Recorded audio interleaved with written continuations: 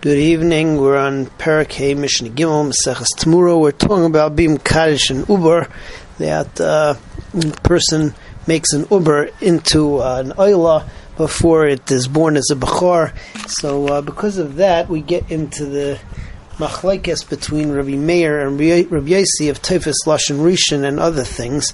So the Mishnah talks about the following case. A person says that the vlad of this animal should be an oila and the mother should be a shlomim. So in that case, we say that it works. The vlad is in fact an oila and the mother is a shlomim. However, if he says that the mother should be a shlomim and the vlad should be an oila, so Rabbi Meir says Teifus Lashon Rishon, the mother becomes a shlomim and then the vlad in turn is also a shlomim.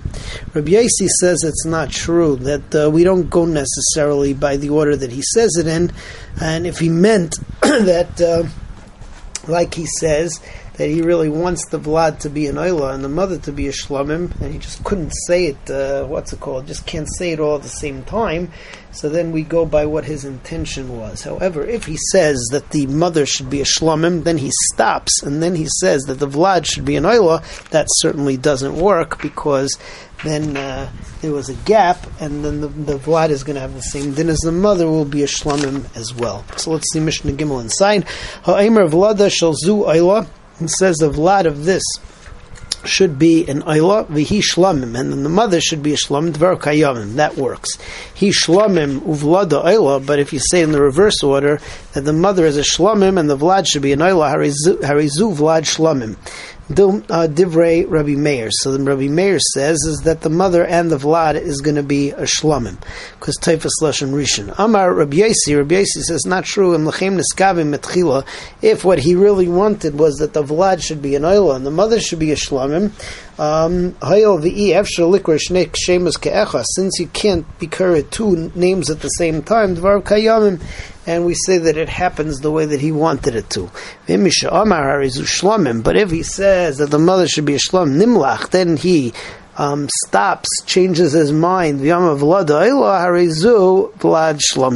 vlad is going to be a shlomim. Moving on to Mishnah Daled. Mishnah Daled talks about a similar case in Tamura. If a person says harizu tmuras oila u tmuras shlomim. So according to Rabbi Meir, Rabbi Meir says we go by the first lashon. That means it's a tmura of an oila. Rabbi Yossi says that we don't go that way, and he says both of them together. Apparently, he was mechavein that both of them that it's going to be a tmura of both of them, and therefore it's half oila, half shlamim. You wait for it to get a mum, and then you sell it off, and you buy an oila, you buy a shlamim. That's the shita of Rabbi Meir. However, all will agree that if he says harizu tmuras oila and then he was nimlach, he stopped and then changes tmur shlamim, we go by what he said first. So that's Mishnah Daled. Harizu tmuras oila u tmur shlamim. If a person says a tmuras oila and a tmur shlamim, harizu tmuras oila. So it's a tmuras oila Teifus Lashon Rishon. Divrei Rabbi Meir. That's what Rabbi Meir says. Amar Rabbi Yossi. Rabbi Yossi says M'chein neschavein betchila hoyel v'yev shalikor shnei shemas ke'echad dvar kayamim. If he wanted it to be both, it's just that you can't say two shemas together. So then dvar kayamim it works. Ve'emisha amar tmuras oila.